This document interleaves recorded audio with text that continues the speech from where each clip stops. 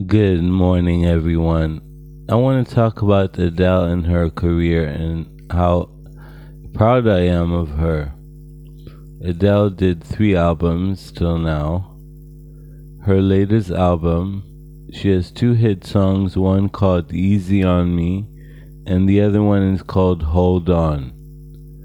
She had a very bad divorce. She suffered a lot through the divorce, and it comes out in her new album, in her songs. And I liked Hold On very much. I thought it was relaxing, and at the same time, it was empowering. Easy on Me is also very good. Now let's talk about her weight. She lost so much weight, and she looks great. She looked great before also.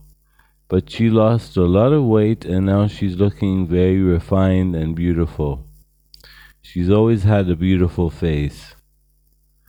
And I really love her voice. I find it interesting. She's not Mariah Carey, but she can sing amazingly well.